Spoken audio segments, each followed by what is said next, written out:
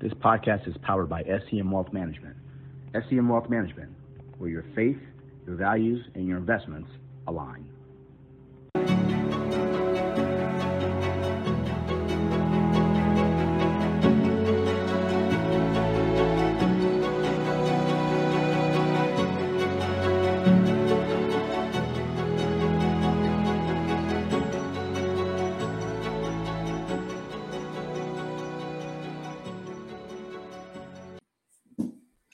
Great day, everyone. Ed Dudley, and welcome to the Journey, the Financial Advisor Experience. I'm sitting here with two absolutely amazing people and my co-host, Ms. Garland Scott, and the beautiful Ms. Greer Rubling. How you guys doing today? Great. Doing good, Ed. Doing good. Happy to do this thing again. This is the second one we've done with Greer now, and I love the spice. And so I'm sure with today's guest, we're going to get a little bit of spice out of this too, from Raleigh, North Carolina, from Cary, North Carolina. I'm sorry. Yeah. Do you want to tell us how you found our guest today? Oh, LinkedIn. I do everything on LinkedIn. I found, I reached out to her. I saw something. She was tagged in a post with a lot of other advisors, and I saw her name. I reached out to her, and I sent a message to her, and she's like, all right, what is it about? What do you guys want to talk about? Who are you guys? And sent her a little information. She said, yeah, absolutely. I think this is going to be a really interesting conversation with her. Because she wears a couple of hats, and I really want to dig into her, not only her journey, but her firm as well, because her firm is very intriguing to me. Okay, let's bring her in. Okay. I'm excited. I know nothing. You know nothing? Oh, you're going to find out a lot. Great hello. day, Shardea. How are you? I am doing very well. How about you? Oh, it's a great day. It's just getting a little cool. I'm okay with that because I worked on my tan all summer long, as you guys can tell. Got this nice chocolate color during the summer. I used to look like Greer prior to the summer. That's a hell of a tan. But thank you for joining us. And as we said, this is a show to really highlight your journey, where you came from, how you got started in the business, and then where you are today. So we'll leave the floor open to let us know who are you and how did you start in this business? Yeah. So again, Shardea ages. And so I am originally from Detroit, Michigan. I now live in Atlanta, Georgia, with my husband and my family. And I've taken kind of a circuitous path to get to where I am. I don't know if you want me to go into all that right now, or if we're going to break it up. Please. I want to hear it. Okay. So I started my career off.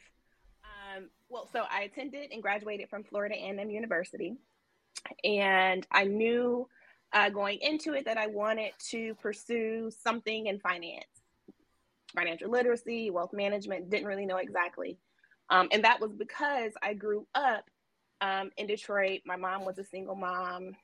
We really didn't have much. I grew up in the neighborhood where there were payday loans and people cashing checks at liquor stores and all that stuff. And so I just knew that didn't feel right. And my mom always took us to the better schools outside of our neighborhood. So I got to see how other people lived. And so I'm like, how can I, what can I do to help people in my community? And so that was kind of always my foundation and my why of sorts. And so, but my other passion was acting and modeling and all that stuff. And so I did that in high school, but I also knew that it didn't really lead to getting the money and getting outside of poverty, at least not immediately. So I was like, I'm smart. Let me go to college instead. So in FAMU, I did pursue modeling there as well. But I really got into finance and financial literacy and personal finance. And so I participated in 2 programs called SEO, which was at the time Sponsors for Education, Educational Opportunities, I believe, and Inroads. And those programs got me internships at some of the largest firms, JP Morgan. I was at Bank of America. It was called Standard Federal or LaSalle Bank at the time. But that is where I really got the experience and said, for sure, this is what I want to do. And so FAMU was amazing at teaching me how to assimilate, right? Like learn how to forget the Shardea of Detroit and, you know, wear your hair a certain way. Don't wear your nail polish a certain color. Wear a certain color suit. And that got me the job, right? Like I impressed everybody. I knew how to fit in. But once I got to my dream job, which was JP Morgan, I felt suffocated. Like I hated it. I didn't like what I was becoming. And I thought at the time I didn't like and I graduated in 2008, and that was when the Great Recession happened. And so I'm having this internal, is this really what I want to do? Because I can't really be me. But then I'm also walking, you know, down Park Avenue and seeing people picketing, and it was also like Occupy Wall Street. So it was all this at the time where it was like, I see all these people that look like me and look like people that I grew up with, and they're like mad at me and what I represent with my firm. Girl, you're giving me PTSD. I was at Goldman Sachs in 2008. I don't want to hear it. It was a lot. And so, you know, as a 22, 23-year-old, I just lost it. I was like, I'm disenfranchised. I don't know what I want to do.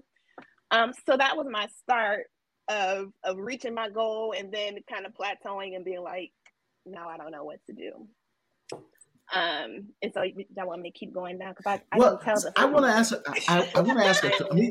Let me jump in real quick because I'm real interested in. I know what your time. Yeah, you do. At the time at FAM, you were talking about assimilation. I want you to talk about how you felt with that, and then you said you were not becoming yourself. You were losing yourself at JP Morgan. What does that mean for some of our people that are listening that don't understand that? And what was the point, the tipping point? You're like, I can't do it anymore. Okay. So assimilation, that had a lot to do with, like I said, leaving parts of me and parts of my culture and my background home or in the dorm. Or, I call it turning up and turning down our blackness. Literally. We do. Right. Yep. Right? We can dial it up, we can dial it back. Yeah. Depending on the circumstances. Yep. And I was trained on how to do that. Mm-hmm. Like it was embedded in me. Like I said, it was the way that I dressed. Fortunately, unfortunately, I don't know. For me, I always talked white growing up. So that part was always kind of in me, quote unquote. Wait a minute. Don't start, Eric. You don't want me to start? In this, I really am. I want to hear it. I know that you guys probably have dealt with it your whole lives. Hold on. Assimilation is one of those necessary evils. And she's right, if you want to be in this very, very, very white industry or any industry where we lack diversity, we lack color, we lack culture, what you do is that you have to become accepted. And to code switch means you have to leave behind cultural things that you grew up with. And that includes language. That includes it includes dress. It includes hair. Believe me, I'm thankful for this bald head because if I had dreadlocks, I couldn't survive out in these streets. Oh no, no. So you brought up about the way that you speak, talking white, and you actually triggered me. So I had a gentleman that I was prospecting and taking lunch, and he was in my car and taking him back to his office. And we're talking, and the gentleman says to me, "You speak very well for a black man." Yeah, he said, "You speak very well for a black man." And I'm driving, so I'm kind of white knuckling the steering wheel because I didn't want to code switch on him in the car. And I said, "Excuse me." He said, and then he doubled down. He said, "Did you take dictation classes?" He said, I can always tell when I'm speaking to someone Black." It's unbelievable how stupid people think that we are.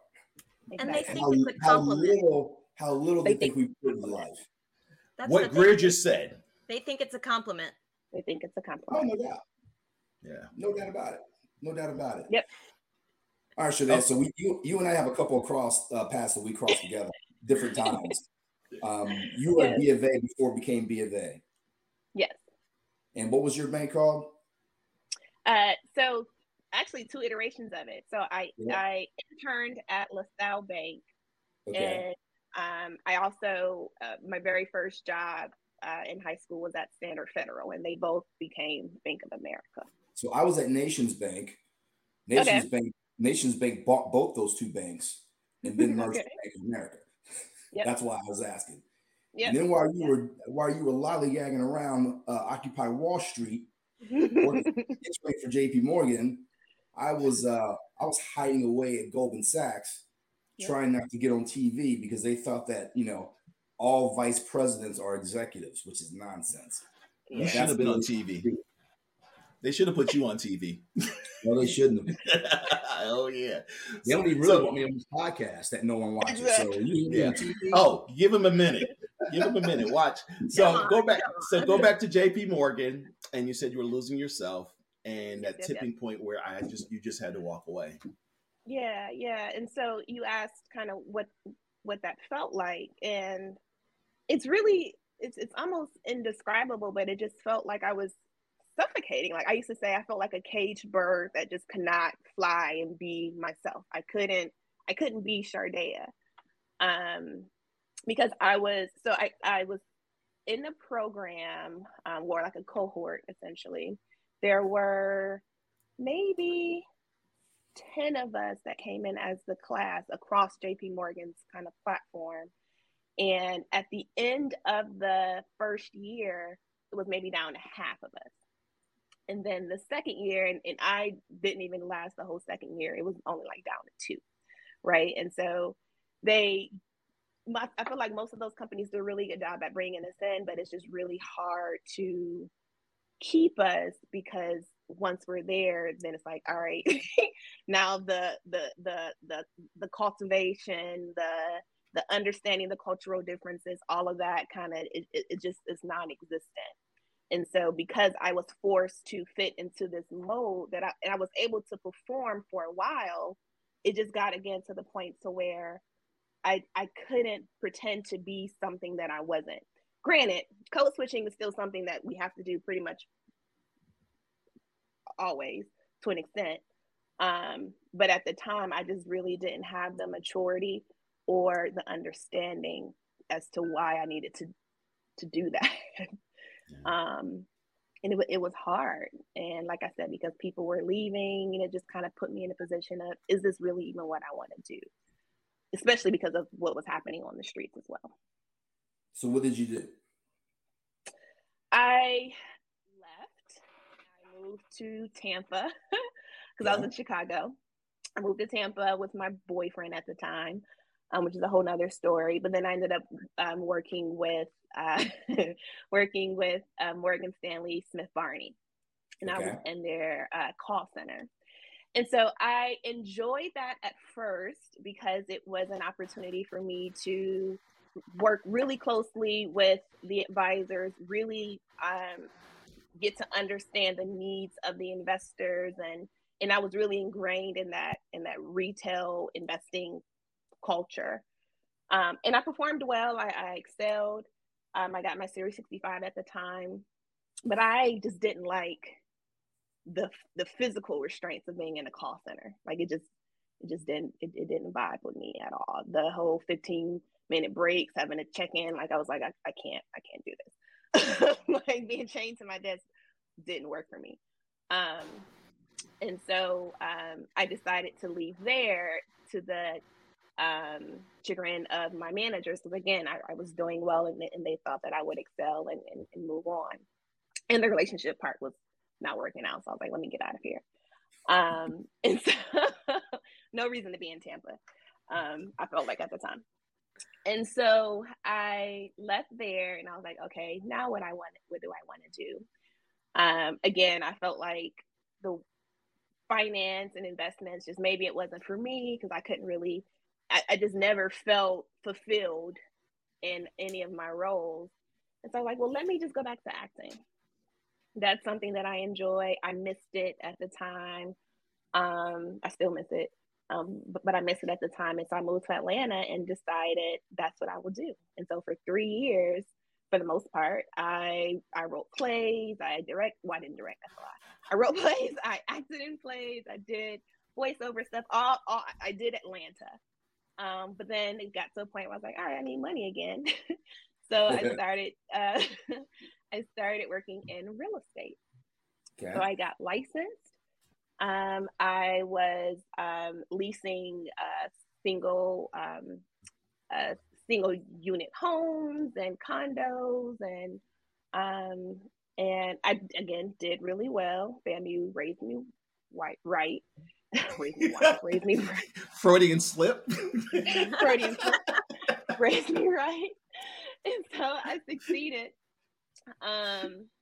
But I felt like with real estate, you have to love it, like to really, really, really do well. And I was like, this is just kind of something that I'm doing on the side. I learned a lot. That knowledge helps me to this day. But I was like, that's not really what I want to do. So then I was back at square one. Like, all right, Shardea, you've done the thing. You are, getting, at this point, I'm later in my 20s. And I'm like, all right, I was on this career path with this trajectory and it kind of fell flat, and now I'm feeling bad about myself, to be like really transparent and honest, because I'm seeing my peers excelling and still working at these large firms, and I was just questioning kind of what's wrong with me. Can I not do it? Am I that ghetto girl from Detroit that can't really hang out with the professionals? And I knew that was wrong, but that's what I was feeling. And so I kind of took a break. I got married. My husband is a executive coach and just a super affirmation type of guy, which was amazing at the time, but also very annoying. So he was coaching you, basically. He was coaching me, which is every day, all day. Which is hard from your husband, exactly, right? So it was a lot. I'm like, I'm not your client. But it's what I needed. I needed that push because I sunk really low emotionally. And so now I'm like, all right, I'm back. What can I do? Because at the end of the day, again, my why still sustained. It still stood. I really wanted to help people that look like me do better with money. And so I was like, well, where can I start? I was, again, applying for the large firms, and they were looking at me like, girl, bye. Like, we have just gaps in your resume. Like, we're not really messing with you. So, so I was like, all right, then let me try banking. So I went to Wells Fargo, and I was a licensed banker there. Again, did really well, but I didn't like the practices of the firm, which was pretty much when everything hit the fan and hit the news. And I was like, okay, I got to get out of here. And so left there I left there for those reasons, but also my husband got a job at NASA at the time. And so we moved to DC. And told you, it's like this. My life is like this. And so we moved to DC. And DC was really the turning point for all of us, because we lived in the city, we walked, we took the train, and it really put me back in that space of living in Chicago, where I was going to JP Morgan. Let me take a step back, because I think I messed up the geographics. So I was in New York with JP Morgan during training, and then I was working full-time in Chicago. So it took me back to my Chicago days, where I felt motivated. I was around people that were also really professional, and I started working for PNC, And I got like 3 promotions in a year and a half while I was there. And it was because people just really poured into me and really saw my potential and really, really worked with me. And it was fantastic. Actually, I loved it. I was on my way back up to wealth management, but then my mom fell ill, and she was in Atlanta. And again, I'm the oldest of 3, and I'm like, my mama's sick, I'm about to go help my baby. So I moved back to Atlanta, still with PNC. They allowed me to transfer, but the culture was a little different. The experience was different in Atlanta versus DC. And I was still there. It was fine, but I was starting to look around a little bit. And Merrill Lynch reached out to me, and I'm like, all right, I'm back. like you know, recruiters reaching out to me, I'm good. So while I was at PNC though, I was studying and became a certified financial planner. And so once I was at Merrill, I was ready to be the planner. I was ready to do all the things that I had learned. A little brag, I was told I was one of the only people to ever get like 100% on their final financial plan as a part of the course. I'm like, yes, I can do this. I'm a genius. But Merrill didn't really want no financial planners. Merrill wanted salespeople to go out and accumulate assets. And I'm like, okay, well, I'll do this. And I did it for as long as I could, knowing what my circle was, right? Because I didn't have a whole bunch of wealthy people that can meet the minimums. So I was there maybe a year and a half. Kind of same thing, people dropping off, leaving the program. And I was at a pro bono event with the with FPA, Financial Planners Association, I think it's called. And I met Emma. And Emma was presenting. And, you know, she sees me walk in and she's like, huh. And I'm like, okay, that was a weird kind of reaction. And then we're on break and she comes over and she's like, hey, Black girl, you're a CFP. Who are you? Like, I know everybody. I don't know you. And I was like, okay. We all know each other. Yeah, apparently. We do. We all cousins, darling. I mean, Black, female CFP. I told you 3 of them, and apparently they're all at your firm. So we got them all, and we're searching for the others. And so she, you know, we exchanged cards. She saw that I was with Merrill, and she kind of was like, all right, check. You know, she's not doing the type of work that she wants to do there. And she was right. So we had lunch, and she caught me on a day when I was just, again, kind of in my feelings about what I really want to do. And she was at the time with Cambridge Investment Research, but she had a team called Greenwood Wealth Management. And it was built on the Greenwood community in Tulsa. And it was this whole story. And I was like, home, like with you is where I need to be. And so I started working with her and her other partner. And that is where I really got to do the type of work that I've always wanted to do, right? I was doing speaking engagements because Merrill was shutting all that down. So I was able to do that. I did a speaking engagement or a panel, a televised panel discussion in Florida. That is where I met Camila Elliott. And she and I hit it off really well. And we exchanged information, stayed in contact. That was maybe at the top of 2020. But again, I'm building my book of business. I will say in the beginning, I was more altruistic in my approach because I was helping all the people that I couldn't help before and charging them very little. And then I was like, I'm not making any money again. And so how can I find the happy medium of helping people on like both ends of the economic spectrum? And so I kind of had to figure that out because Emma had her book and I was helping her, supporting her in like a paraplanner type role. Like I said, I was building my own, but I wasn't really making a whole lot of money for my own book.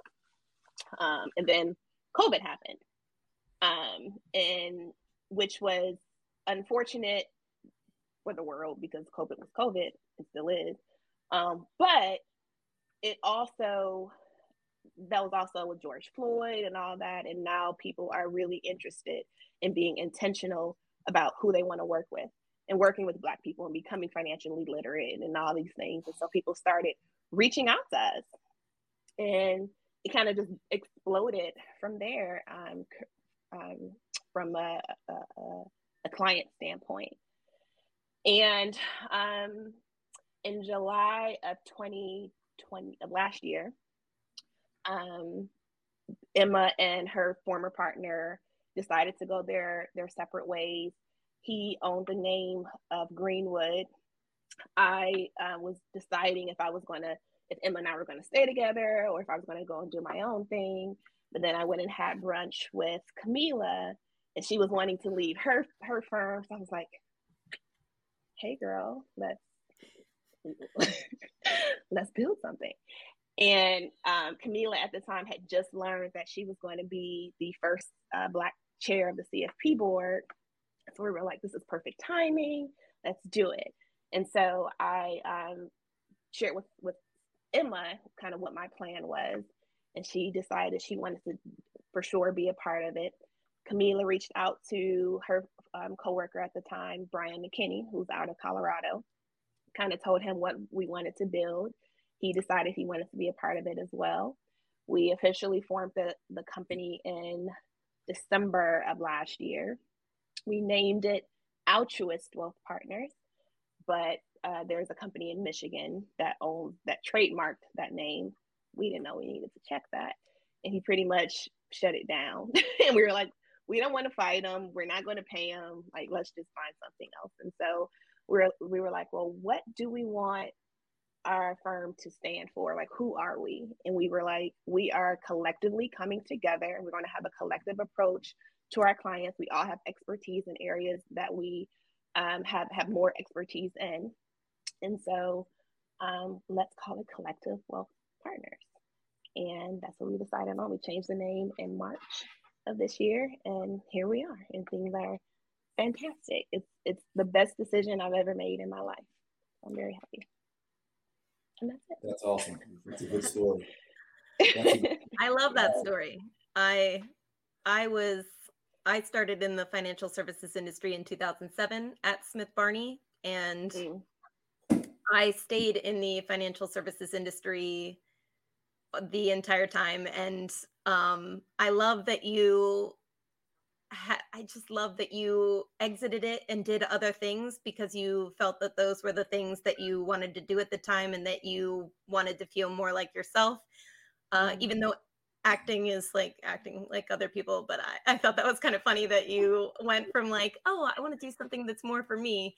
I'm going to go do acting. But then the like real estate, because I had those thoughts all along the entire time that I was on my journey thinking, I don't think I want to be in the financial services industry. I don't see much representation, even on my part as a woman. I don't see that many advisors or financial planners that are women. Mostly they're in supporting roles. And that's the assumption that most men make when they are speaking to me at these conferences. And, you know, at the time, yes, I was in supporting roles, but I still felt like it was always an assumption.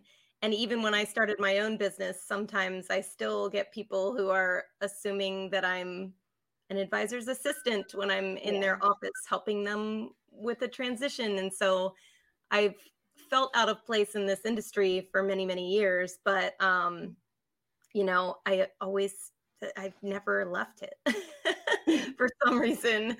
But yeah, it's so interesting to hear other people's stories, and I love your story, and I love that you came back and you found your voice, and now you're using it to really help others. And that's what I feel like I am trying to do at this point. And it's just amazing what we have to go through to get to the point where we feel like we are able to use our voices to help others. Yes, absolutely. Thank you for saying that. I can ask you a million questions, but I want to go back because I spent a lot of time in Atlanta. I lived out there. So I know what the makeup of the Merrill Lynch office. First of all, we're not going to go there. What was your experience like at Merrill?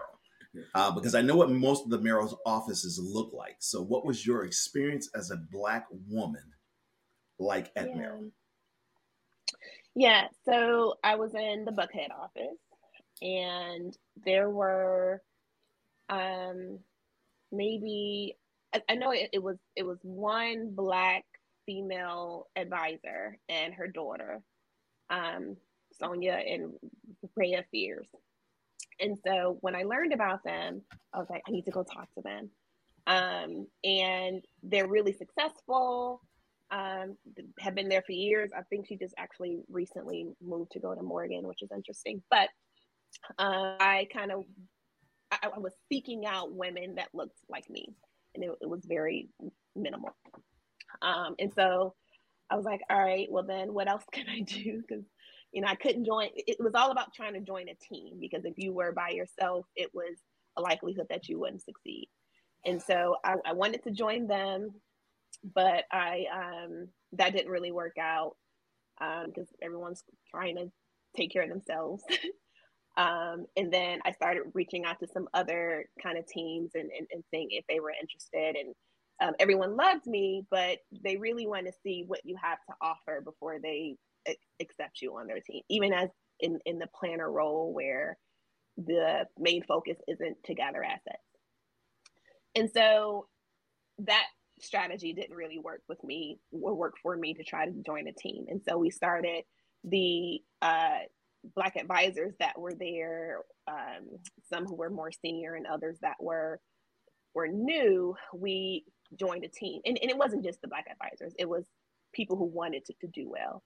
So we decided to join kind of a cohort where we made it competitive and tried to support one another, but it still was just purely really centered on gathering assets, and that's not really what I ultimately wanted to do. So it was a fine experience. I mean, it just kind of was what it was. It's either you make it here or you don't. And I knew that I ultimately didn't fit in with the culture there. But like I said, they wanted me to stay. The director of the office, he didn't want to leave me. He didn't want me to leave. But at the end of the day, I had a better opportunity to do something that will allow me to work with the community at large. And again, do it on my own terms, as opposed to really, really having to be dipped in that narrow kind of gloss that was like, be this way only, and that's it. I want to touch on something that is often missed when you talk about, you get bounced out of a firm, you don't feel comfortable at a firm, you're making life decisions around your career, but the psychology around that is damning, right? I mean, you mentioned, you breezed through, you were down on yourself, you met your husband, thank goodness he is an executive coach, he knows exactly how to pump you up and get you back in the mix. But so many of us don't have that support. And we've seen it, all four of us have probably seen it through our careers, where people just go away, right? They're at UBS, they're at Morgan, they're at whatever firm that there is, they don't pan out, and then they're just gone. They don't resurface anywhere at all. Can you talk about those kinds of feelings, how that was when you were saying, I'm done with this, I don't think this is for me, I'm not going to ever find my way in this industry? Yeah, it was hurtful, because like I said, it's what I've always wanted to do. I remember my mom, she found a letter that I wrote myself, or I think it was a school assignment my senior year, about, a day in the life of yourself as an adult, at some point in the future. And I said that I was a financial advisor. I had my own firm. I had a nonprofit on the side, where I did pro bono work, which I actually do currently have a nonprofit. I said that I was going to have a tennis court where I would play tennis, and all these things, like, it was checking all the boxes of what a successful financial advisor was. And just recently, my mom gave me that letter, and it pretty much is my life. And I cried and I broke down, and I felt really grateful, because I remember, to your question, I remember when I didn't feel like I belonged in this industry. And so it was really depressing. I felt like I said, like maybe I didn't have what it took. Maybe I wasn't smart enough. I couldn't, as much as FAMU had trained me to assimilate and be a part of the majority culture, maybe I just didn't, I couldn't, like, it wasn't made for me. And then it got to the point where I couldn't really get the jobs that I wanted. And so it was really hard. It took a psychological toll on me. And so, yeah, thankful to my husband to build me back up. But to your point, I have peers that, starting in the same program as me and had similar experiences, and now they're doing something completely different. More current jobs like influencers and things like that. But I just look back and I'm very, very grateful for finding my place in this industry, because it was very hard, and I thought I really hit the bottom. Like, I remember talking to my friend. She lived in Chicago, and I went to visit her, and we went and we were having lunch across the street from the office that I worked in Chicago. And I said to her, I really feel like I have to start over. Like, I wasted all that time. And, because at the end of the day, this is still my heart. I still want to be in it, but now I have to, everyone else those that did continued along that trajectory and are hitting goals and milestones. And I'm starting over, and that didn't feel good for my ego. But I knew that if I continued to work hard and all those things and found my path, that it would happen, and it did. But I didn't know for sure. No, you're the exact reason why we do this stuff, because you glossed over it, but the gap that happens from the person who doesn't look like you, who stays at Morgan Stanley Smith Barney, or stays at JP Morgan, or stays at Merrill Lynch, they keep ascending, and you're bouncing around, plateauing until you find your footing years later. Mm-hmm. And then we wonder why, we stay at numbers like 9% and 4% and 2%. This is why. So many times I've seen, and I'm not going to mention firms' name because there's all firms, I think, that do this. Every firm. You get a recruiting class that comes in, and there's 20 people in that class, and it's already hard. It's hard for everybody, right? Mm-hmm. So there's natural attrition. But then you look up 15, 18 months later, and all right, so the two dudes they brought in, they're gone, right? And then the next class comes through, and they selected the next brown folks to step into those same spots that are going to also fail. And so it's just sort of self-fulfilling prophecy. This industry is not figured out yet around anyone that's not a white dude that comes from, some sort of privilege. And that's a word we, I think, overuse at times. But in our case, in this industry, completely used. Being a white man is a privilege, whether you come from privilege or not. Yeah. Being a white man is privilege. No doubt. Yeah. Here's the other thing I wanted to hit on too, because you mentioned it, 2020. So we are sitting on this podcast literally because of 2020. And this goes back to Ed and I and our experience. And just so you know, my firm, Ed and I, Ed's consultant in my firm. I run distribution for my firm. We're an asset manager.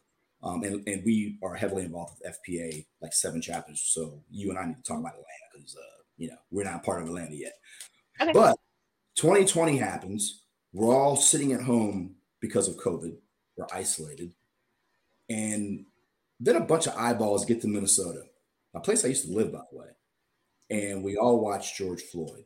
And Ed Dudley writes a very inspirational, or gives a very inspirational speech on the video that goes viral. And when I say viral, he put it on Facebook, but it really went viral on LinkedIn. And my cohorts and my owner of my company, Jeff, he sees the video, tags me, and he goes, "What's this all about?"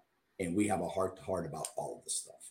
Like all of my trials, all of my encounters with police, all of it, as a wholesaler driving all over the place. And for myself and for my firm and for Ed, it certainly was a life-changing experience, because we said right there in that space, we got to do something different, and we got to do something a little bit more in our communities. And so this is part of the little bit more. This podcast is part of that experience. Part of it's financial literacy. Part of it is your firm's name is awesome, The Collective. That's so cool. But so many brown folks, we ain't got no advisors. No Right. advisors. We out here just winging it. And so we're just now coming into first generation wealth. Yeah. You know, we're 400 years behind, Yep. right? We're 450 years behind.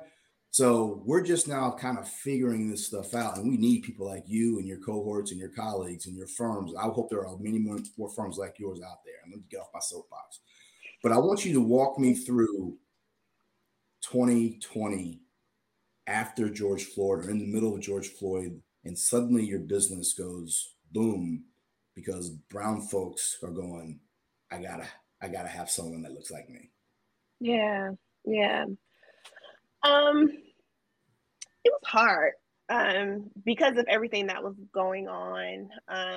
Just for me personally, I knew that I wasn't the type that would be in the streets marching and all that stuff. So I had to figure out something else that I could do. And we kind of just decided as a firm that we would really take to social media and really like our space. My space is financial literacy. I want to educate. I want to teach us. And so I was like, that's what I could do. That's my superpower. And so we just started doing little videos and snippets of financial education. And that really started, catching people's attention and things like that. And then and then people, again, just started because of their natural desire to want to do better and because of what was happening in the world. And it seemed like all of a sudden, all these financial coaches started sprouting up. all these people all of a sudden started becoming financial experts. And so I guess TikTok. Yeah, TikTok and everything. I'm like, that's weird. That's odd. But we had to kind of compete with them, not compete, but put ourselves out there as well so that we can have a credible voice. Right. Share a credible voice.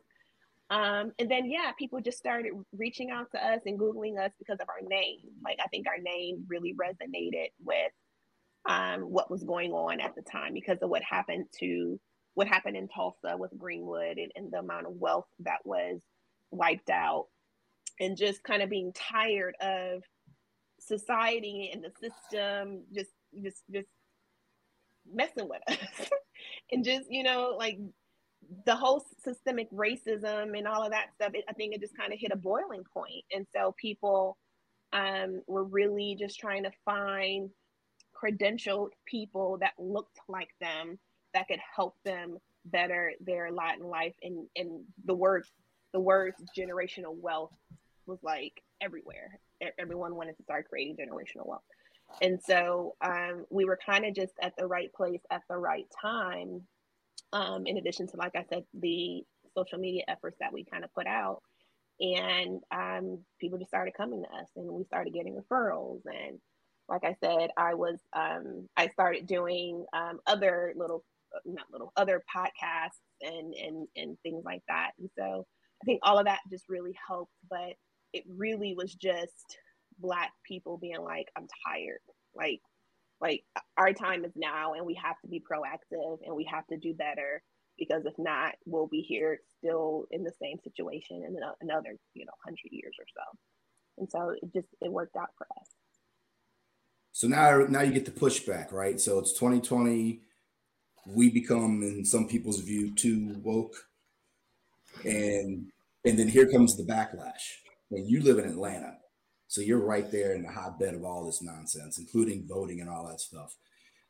Tell me how that's affected not just your business, but you personally.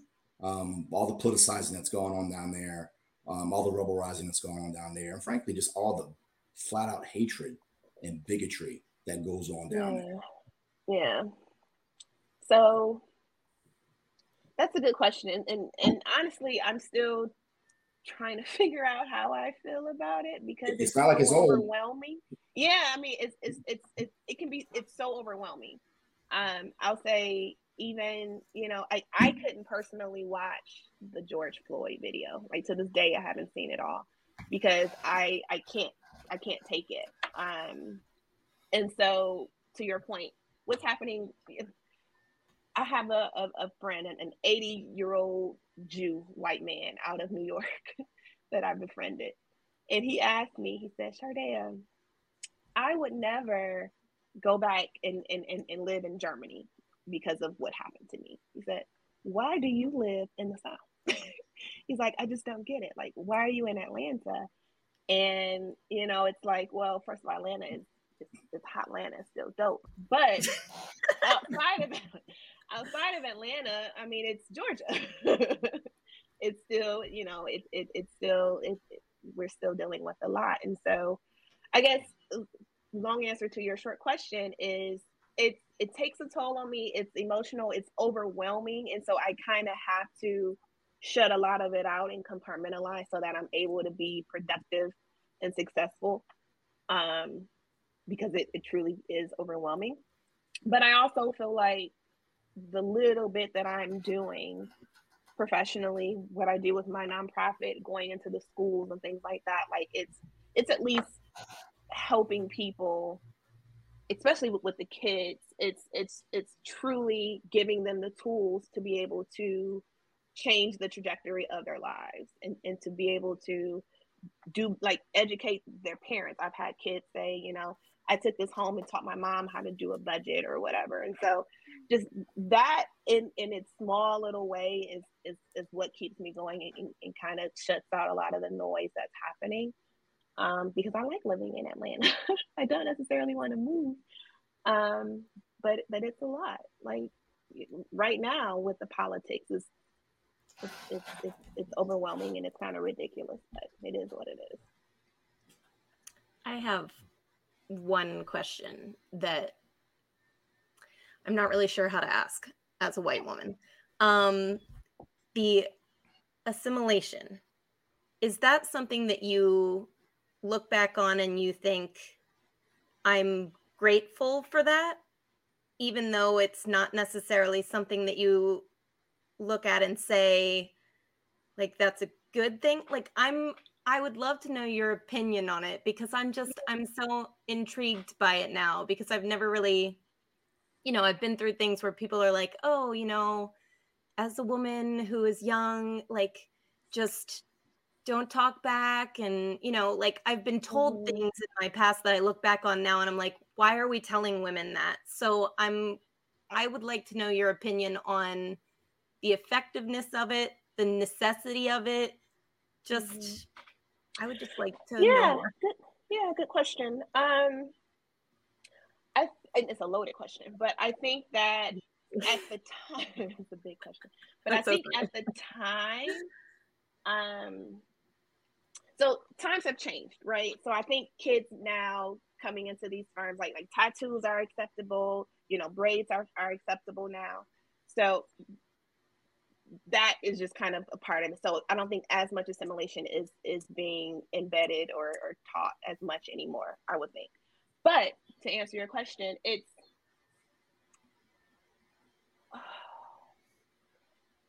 part of it was required. It was necessary at the time. I think it's bad advice. I think that it creates a lot of turnover. It creates a lot of people feeling the way that I felt. But that was the only way that I could get in the door at the time. Creates a lot of resentment too, Greer. It creates a lot of resentment. I imagine so. I'd go home having spent a whole day, doing what I do, and I'd just be flat pissed off. Just like, I'm tired, and it becomes the conversation of, I'm tired of these white folks. I mean, and you never want to get to that point because then, this t-shirt means nothing, right? And but that's what this stuff does. And the reality of our world is that if we don't do it in the beginning, we never even get the chance to do the thing we want to do. Exactly. So I can't come in with my blackness turned up in an interview and expect for Bank of America to hire me. It's just not going to happen. And so the hardest part about that, though, is that because we're not our authentic selves, people at work who thought they knew me don't know me at all. They don't know me. People don't know. People that Greer, don't know me. They think they know me. They don't know me. They know the work version of us. Right. They know the space that we have to be in to navigate. They know us. They know garbage. But outside, no. I can really dial down my blackness and get really extra white on your ass. But they don't know me. Yeah. It's also exhausting. Chameleon. That's the point right there. What she just said right there. Yeah. It gets exhausting because it takes effort, right? Mm-hmm. It takes a lot of effort and energy to dial that down and to keep it down and to kind of stay in this space. And it's funny, like my friends and I talk about little slip-ups that we have. So so true. I was in New Orleans just recently, and I was working with NASA, which is, I forget the acronym, North American Securities Administrators, something like that. But basically, I was teaching them about how they, since they are the authority on licensed professionals, and licensed professionals want to work with more diverse clients or people, then here are different programs and approaches that you can take. But it's a room full of white folks. And so I think I accidentally said low key or something like that. And it was like right. one or two. Wait a minute, Shardea, you gotta explain what that means now. You can't just put it out there. You gotta share. You gotta tell. What does that mean? Wait a minute. First of all, I would have paid to see some of the faces in the room. What's low key? What exactly. That's why I said you gotta explain. And then the two black people in the audience kind of like stiffed up, and I avoided eye contact. Like, I'm sorry, y'all. I'm sorry, girl. You don't do that. You don't do that in this space. So low key, it is when something, I don't even know how to explain it. Something isn't well known, or I don't know. How do you explain low key? You can't be PC with this stuff. Just say what it is. Yeah, I mean, just say what it is. What is it? So you trying to get it right. Don't do that. I'm trying to, but I'm also like trying to figure out like how do I actually explain it? How do I say it? But it's when it's so the context in which I said it was, I think it was about social media, and I said low. This is another piece of honesty for me. I said low key, I don't even really enjoy being on social media all the time, and so it was just so it's like in reality, honestly, this is a different situation, but I have to present myself another way. Okay. I am a huge TikTok user, and the low key is a phrase that is very commonly used in the comments on TikTok. And it took me a little while to kind of like recognize what people were saying. But also now that you've kind of put it into a context, I think there's a lot of people on TikTok that are not using that phrase the way they think they are. So probably true. And I think they're right people. You know, I think that this is going to sound weird, but I think that everybody should be on TikTok, because TikTok, the algorithm of TikTok is so telling. It is so amazingly strong what gets fed to you and how on a regular changes your opinions, but also affirms your opinions. Mm-hmm. And so like, I think you could tell a lot about a person by just opening up their TikTok and scrolling through for an hour. And like my TikTok algorithm has changed drastically over the last year or so. I have tons of people of color on my TikTok. I have tons of women who are like speaking about all of the things that we're speaking about now. And it tells me that I'm finally getting to the point now where I'm feeling more comfortable in my own skin and able to have these conversations with other people and talk about my experiences, but also recognize that they were like kind of messed up, and change the narrative a little bit. So it's really amazing what social media can do and the audience that it can reach. But hey Garland, this is for you. Greer's becoming woke. No doubt. I'm watching it right in front of my face. No doubt. Hey, watch yourself, Greer. You're in North Carolina. You can't get too woke down there. Well, where she is, she can, but she goes too far on the outskirts. Yeah, it's like going to Macon and Hepzibah and all that. Let's put that in context for you. Yeah, it's always amazing during election time. I'm like, what? Where are all these people coming from? Like, where I am, like, we're all having the same basic discussions, but a couple miles around me, when I step outside the city limits, whew. Yeah. So the amount of ignorance. Yeah. Oh yeah. So Shardea, first of all, thank you for not giving up. Yeah. There was times that you wanted to give up and give in, and I can relate, because there was many times I just wanted to walk away and go somewhere I didn't have to feel like I was assimilating. So thank you for never giving up, because a lot of our young girls need to see you in the space that you're in today. So thank you. So with that being said, let's go back to Detroit. You're going to go back. So you do a lot of educational events and things like that, but you're going to go back and speak to 14, 15-year-old Shardea. What would you tell her? What advice would you give her?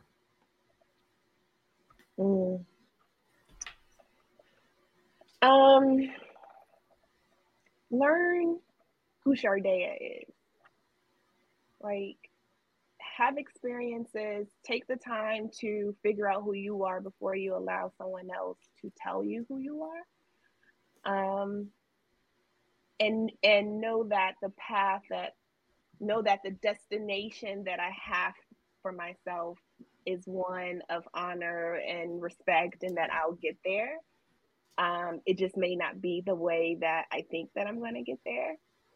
And so just continue. But I think for me, the biggest thing was I just didn't know who I was, and I allowed people to tell me. And that's what really choked me up all those years, and really, it took me off the path, because I just didn't know. And so I would tell 14-year-old Shardea, get to know you, get really rooted in that, and just go for it. Just blaze the trail. That's beautiful.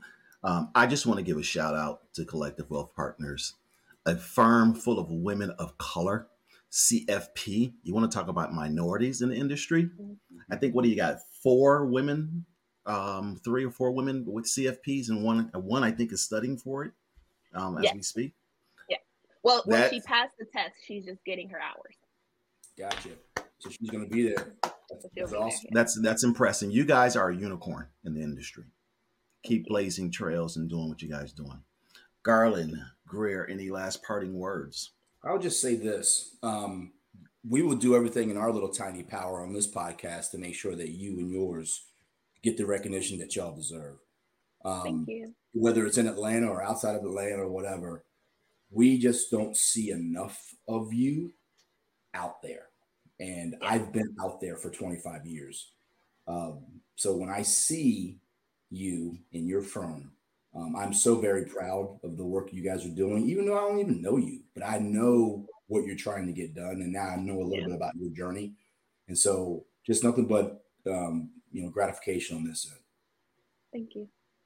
Same. Thank you for educating me on your experiences, and some of them were similar to mine and some were very, very different. And it's good to know that, and to be able to really change the way that I see and say things based on other people's experiences and learning about them. So thank you for that. So Greer's going to be a little low key now. So Shardea, go ahead. Thank you all. Yes. Yeah, no, I just want to say thank you all for having me. This was a really fun conversation to have with you 3. I didn't know it was going to be all 3, so yay. That was cool. But yeah, so Collective Wealth, we are just trying to close that wealth gap, just one person at a time. And so we appreciate the promotion. We appreciate this platform. And if there's anything that I could do to be a resource to any of you, I am here too and happy to do so. So thank you. Thank you. And what's your website? Yes. So website is www, of course. That was like, who am I talking to? I think we did away with that. CollectiveWealthPartners.com. Perfect. Sounds good. Garland, you want to close us out, sir? Yeah, we are right here on the hour.